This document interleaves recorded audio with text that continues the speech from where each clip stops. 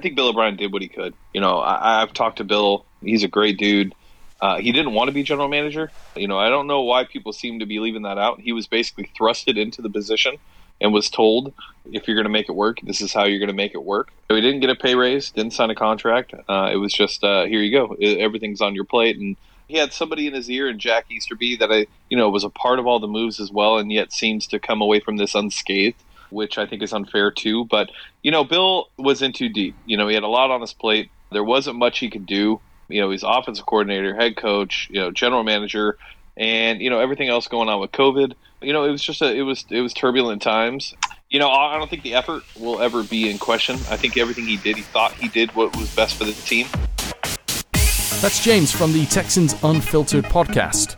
On Monday, the Houston Texans fired head coach and general manager Bill O'Brien after the team's 0-4 start. The pressure certainly was mounting on O'Brien after his controversial trade of elite wide receiver DeAndre Hopkins to the Arizona Cardinals back in March in what many perceive as daylight robbery. Was that the tipping point for O'Brien and the franchise? With 3/4 of the season still to go, can the Texans turn it around with Deshaun Watson under center? I'm Anthony Wootton, and this is the Transatlantic Sports Show. Hey, James. Hey, what's going on, Anthony? How are you? I'm very good, thanks. Yeah, how are you? How are you feeling about this week? Because your team's 0-4, but it looks like you've got rid of the problem. Yeah, I think after the Vikings game, that evening to that morning, I think there was a sense of a lack of optimism for the fan base and even upon media. And then, you had his press conference that morning, and so you didn't think that there was really going to be anything happening. And then, here it comes, and then out of nowhere, it's just boom. Bill O'Brien's gone, and a lot of people are making a lot of the timing of it and things of that nature. I think it was the right move at this time. We are only a quarter through the season, and I think if you're going to make a change, you got to make it now to where you can potentially salvage the year. Yeah, especially when there are 7 seeds now in the postseason. And like you say, you've got time on your hands. You can look ahead and you can turn this around. I mean, if you take care of your division, and then the rest will take care of itself. So we'll talk about the future in just a moment. And, the future starts within the division against a team that the Texans have owned in the Jags. But it was interesting on Monday because we got the news conference from Bill O'Brien. And then an hour or two later, we got another news conference from Bill O'Brien saying, thank you very much. He did everything that he could. And away he goes. Do you believe that he put everything into it? Do you believe that he did everything that he could, both as a GM and as a head coach? Because he made some pretty questionable decisions, most recently the one back in March. Yeah, I think Bill O'Brien did what he could. I've talked to Bill. He's a great dude. He didn't want to be general manager. I don't know why people seem to be leaving that out. He was basically thrusted into the position and was told, if you're going to make it work, this is how you're going to make it work. He didn't get a pay raise, didn't sign a contract. It was just, here you go. Everything's on your plate. And, he had a little bit of, he had somebody in his ear, and Jack Easterby, that was a part of all the moves as well, and yet seems to come away from this unscathed. Which I think is unfair too. But, Bill was in too deep. He had a lot on his plate. There wasn't much he could do. He's offensive coordinator, head coach, general manager, and, everything else going on with COVID. It was just it was turbulent times. And, I don't think the effort will ever be in question. I think everything he did, he thought he did what was best for the team. And up until this year, the players have always felt that way. Even JJ said it yesterday, that he always felt like he had, that he, had the best. He always had the player's best interest, never changed. And so,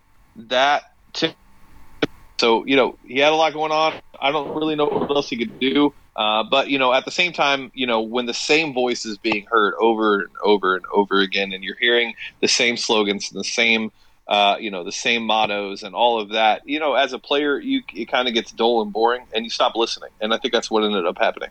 Do you think that because you've got such a stud at quarterback and there's somebody there who has got the potential that can take this team to the Super Bowl, and he was given that huge contract just before the season. And I mean, you look at the surprise Zoom call that they put on the Texans for Watson, and it was fantastic. He had his family moment, he had his college head coach, and it was really lovely. It was genuinely nice to see, and Bill O'Brien was there, and you got a nice family feel about that occasion, and you saw the reason why you're saying Bill O'Brien is a great guy. He's a nice dude. It came over in that. But because they've got this quarterback, Deshaun Watson, we witnessed him here in London almost 12 months ago when you guys, funnily enough, played the Jags and you beat them, and he put on a show. Do you think because you've got that, you've got this, well, I don't want to say window, but you've got this opportunity with that guy under center, you think that also kind of persuaded the powers that be to think that, hey, we've got to do something here. We've got this guy. This isn't quite working out. We've got to bring somebody in because we can't lose this opportunity. I mean, I think that really, if you just look at things, I think that's really where it all started. I really think that was really the biggest thing for them was just, you have Deshaun Watson. You have, the future is bright really no matter in what direction you go. And the future can be brighter with Deshaun and another play caller. And, Deshaun's put the team on his back since he's been here. But he hasn't gotten a lot of support. He did have Hop, but like outside of that, even, during the Hop era, it was really just DeAndre Hopkins. There really wasn't a lot of opposites, right? Will Fuller was always hurt. There never seemed to be another guy that could step up. I think Bill had the idea that, with Cooks, Fuller, Stills, Akins, that Randall Cobb, David Johnson, Duke Johnson, I think he felt as if the weapons were around him to be able to be successful and it not have to be all on Deshaun. But the one thing he missed was just simplifying the offense and making it easier for Deshaun. And, the future is extremely bright, and Deshaun is a top 5 quarterback. So we're going to see it, and I expect to see it this week. I really do. I think you're going to see a lot of nice things from this team moving forward. Can they make the 7th spot? We'll get into that when we talk about the Jags and other things. But the future is bright, and I think coaches are going to want to look at this job. Hey, next up on the show, we're going to be talking about fantasy football. And one of my questions to our fantasy guru is, what do I do with Brandon Cooks? And you, as a Texans fan, do you expect to see Brandon start cooking? Because last week he had 3 targets for 0 receptions and 0 yards. And you look at his numbers this year, I know he's been a bit banged up, but you're left scratching your head. I mean, I was watching some of that game last week and wondering whether he was on the field, and he was on the field. Yeah, I think with Brandon, Deshaun loves and trusts Will Fuller. And with DeAndre gone, Will Fuller is going to be the guy that takes the targets, and he's going to be the guy that gets the ball. But we have to hope that with this new offense with Tim Kelly, and with Tim Kelly calling plays, you have to hope that all of them can get going, and that's the goal. And so, I mean, I would look, especially against this Jacksonville Jaguars defense. I think Brandon Cooks has the opportunity to have a really big game. I really do think Deshaun's going to try to take advantage of the situation and really show that, look, I was being held back. We tried. We did what we could. I supported him. But now it's time to open up a playbook and really give me some things to work with. And I think that's the expectation. So, I mean, I would expect Brandon Cooks to be heavily involved in this game as well. When you have 2 speed guys like Fuller and Cooks on the outside, it's going to be very hard for you to defend. Opposing defenses are going to struggle. You're going to have to play cover 2. You're going to have to drop both safeties. And that just leaves open in the middle of the field open. And those 2 guys are going to get their targets and get their catches. Brandon Cooks also hasn't really separated a lot, this year from his, from quarterbacks and defenders. I mean, he really hasn't shown what he's shown in the past. And so you have to wonder if, maybe he's just not that guy anymore.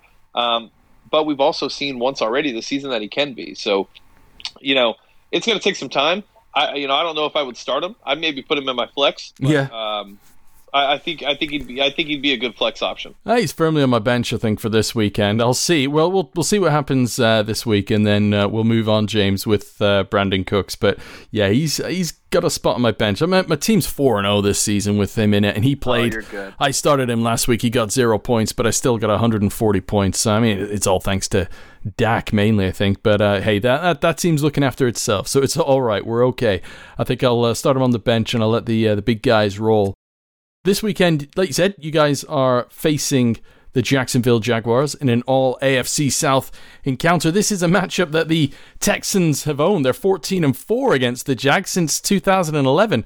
Now, during that time, there are only a few teams that have dominated oppositions between 2011 and, now, what is it, 2020, isn't it? The Patriots and the Jets. The Patriots own the Jets. They've won 16 of their matchups in that time period. And there are a few, the Patriots have owned the Bills as well during that time period with 15 wins. And then we got, the Texans, 14-4 against the Jags. And the Jaguars' 4 wins came in 2013, they're 2-0, and in 2017, 2-0. So there you go. The arrow is pointing up, my friend. Yeah, I think, look, if there's ever a get-right game, it's this one, right? We have owned the Jags outside of the 2017 season when they had that dominant defense. But outside of that, I mean, the Jaguars have never really been a problem for us.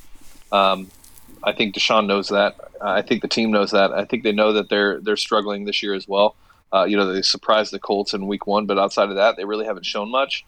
And I think this is a get-right game. This is a game where the momentum builds. I think this is a game where everybody starts to buy into, the system. And, the weight being lifted off their shoulders with Bill O'Brien being relieved of head coaching duties. There's a lot of leaks coming out right now regarding kind of the tension within the building, within the practices. It seemed that players and coaches were kind of walking on eggshells or thin ice. And, I think all of that being gone, when you look at this matchup and you just look at it from a personnel standpoint, this Texans team is more talented than the Jaguars in a lot of different phases, including defense, which has been the crutch of this. I mean, this team has been bad on defense, especially in the run game. So this is the perfect matchup for the Texans to really get going and really start to think and believe again, which is really what they want. Romeo said a lot of good things yesterday talking about energy and attitude, and you could see it over the last 2 weeks on the bench. Nobody was having fun. Nobody looked like they wanted to be there. Expect that to change, and if that does, there's going to be some things that happen on Sunday that everybody's going to be like, okay, this is all they needed.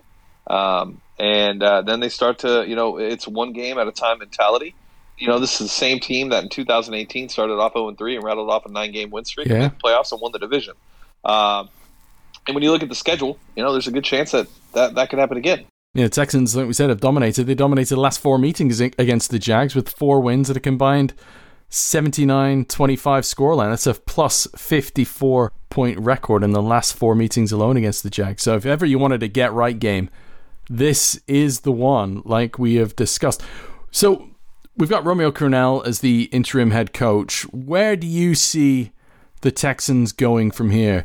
It's going to be somebody who's going to be brought in to work with that quarterback, isn't it, essentially? I think that'll probably be the most likely outcome. I'm not one, this is kind of the way I look at it. When you have a top 5 quarterback, I don't think you need to have an offensive-minded coach.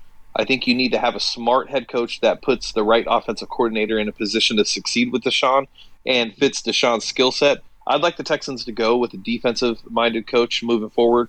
When you look at this defense, it's there's not much talent left. How many more years does J.J. Watt have? There's guys that need to be developed. And with the lack of draft picks next year and cap room, you really have to look for a guy that's going to be able to come in and develop these players and turn this defense around. The offense should be fine as long as Deshaun Watson's at the helm. So just give him and provide him a smart offensive coordinator that he can work with, and you should be fine. But if you're going to win in this league, you're going to have to play defense. You're going to have to slow down the Chiefs. You're going to have to slow down the Ravens. And as we saw this last Monday with the Patriots slowed down the Chiefs. And that had they just had a quarterback, they would have been able to likely beat them. I think the Chiefs scored 19 points. I think it's the first time in 3 years that they scored under 20. And so, when you look at defenses, or when you look at championships over the last 10 years, outside of last year with the Kansas City Chiefs, usually it's been because of defense.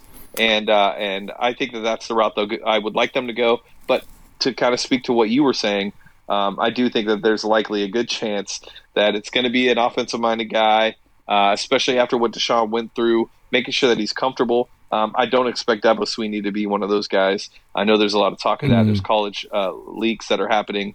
But yeah, I mean, Eric Bieniemy, Brian Daboll up in Buffalo, maybe Lincoln Riley. There's a lot of options, and hopefully, Cal McNair mentioned that he's starting the search, he's hiring a firm to do it, and that he's looking to hire a general manager first, and that general manager is going to hire a coach. So it looks like we're taking the right steps to become a regular franchise again, and really that's all we can ask. If things are looking towards a rebuild, do you think there needs to be a rebuild with the Texans? We've got the trade deadline coming up later this month, and if they're going to be down there at the bottom, are they going to be looking perhaps to trade away assets to get some of those high draft picks, because they haven't got one in the first 2 rounds, have they? No, they don't. And when you look at this team, you have to wonder, is there a player outside of J.J. Watt that could really return that, right? Bernardrick McKinney, maybe a third or a fourth. Zach Cunningham's not going to be touched. Bradley Roby's a key instrument on this defense and is needed. He's the only good corner we have until Gary Conley gets back. And then when you look at offense, right, Duke Johnson was, we need him. We need David.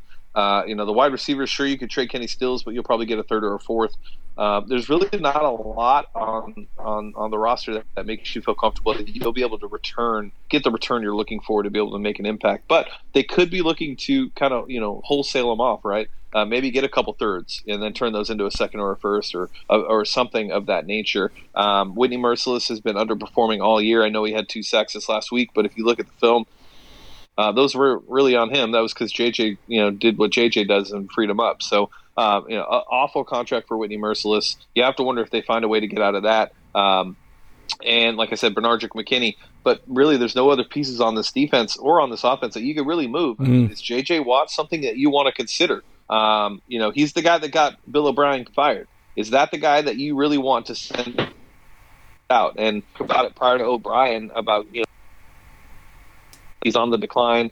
He's turning 30. But he also just saved the city of Houston from Bill O'Brien, and I think the entire city knows that now. So, he's probably the only player on the team that you can get a first-round pick for. And you have to wonder, is it worth losing J.J. Watt for a first-round pick when you know the impact he makes on the field and in the city? Yeah, exactly. Yeah, he is Mr. Houston, as you said. And we talked about Deshaun Watson, and rightly so, and how he can hopefully turn things around. You'd be looking at him to make an impact this weekend against the Jags. But also in the defense, Houston, they've not had a takeaway in 5 straight regular season games. So that's 4 this season, the final regular season game of last season as well, which is the longest active streak in the NFL and the longest such streak in franchise history. Why do you think that is? What do you think's gone wrong on that side of the ball? Well, a couple things, right? A new scheme, a new defensive coordinator. They're moving players around quite a bit, and they haven't been able to stop the run, which is really one of the biggest things. Teams come in and they know they can run on them. They're not giving up a ton of passing yards, and they're not giving up a ton of passing completions. If you look at the quarterbacks that we've played, there haven't been a lot of pass attempts, and that's because a lot of time they're either playing it from while they're ahead, or 2, they're just gashing us on the run. Against this Jacksonville Jaguars team, I would expect this will be the week that we really start to get the turnovers going. They're a team that is, while Gardner Minshew seems to be accurate, he does have moments where he just kind of flings it and it goes in the wrong way. Maybe not this year, but last year we did see it. A rookie running back.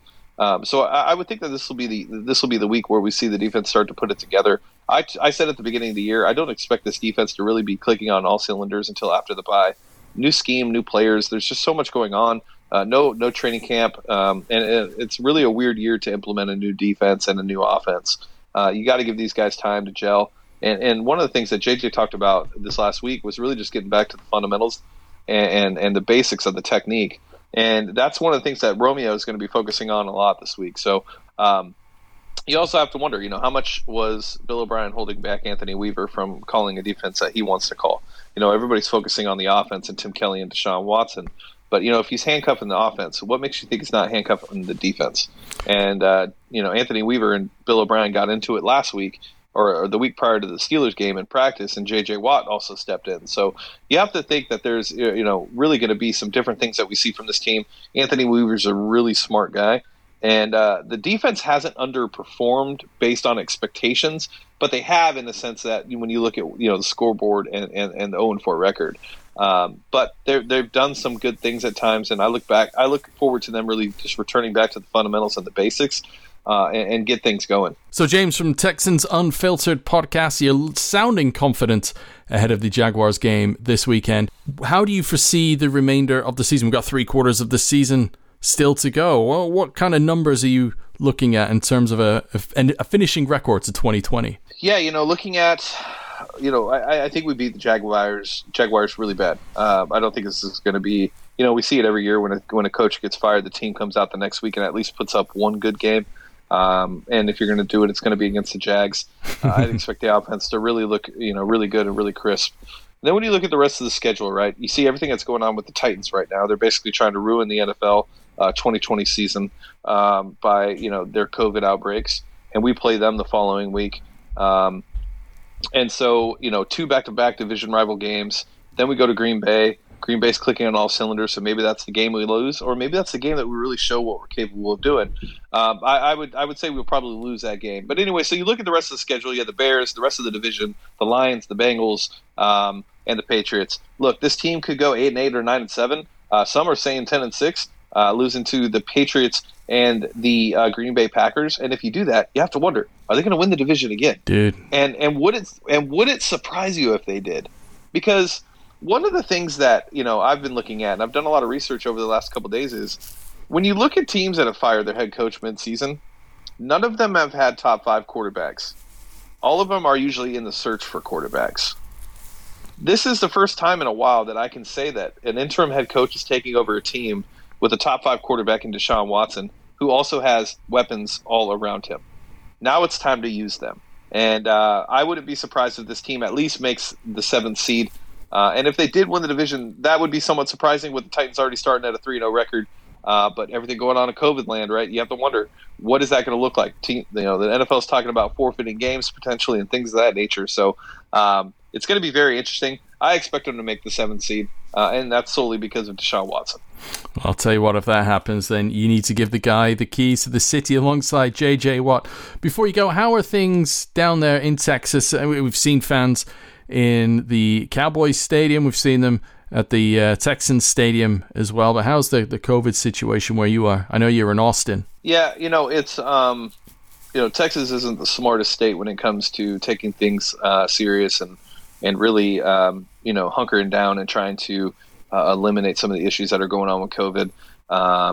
They all think that they can do whatever they want. I think people are starting to wise up now. People are starting to be a little bit, they're starting to think a little bit more about what they're doing and how they're approaching it. It's getting better, but I'm more on the reserve side. My kids are homeschooled. We're all working from home. We're not going everywhere, and I think Austin, probably more than Houston, based on what I've read and heard from friends, is taking it a little bit more serious. Liberal city. Houston, on the other hand, is a hot zone. It's not doing well,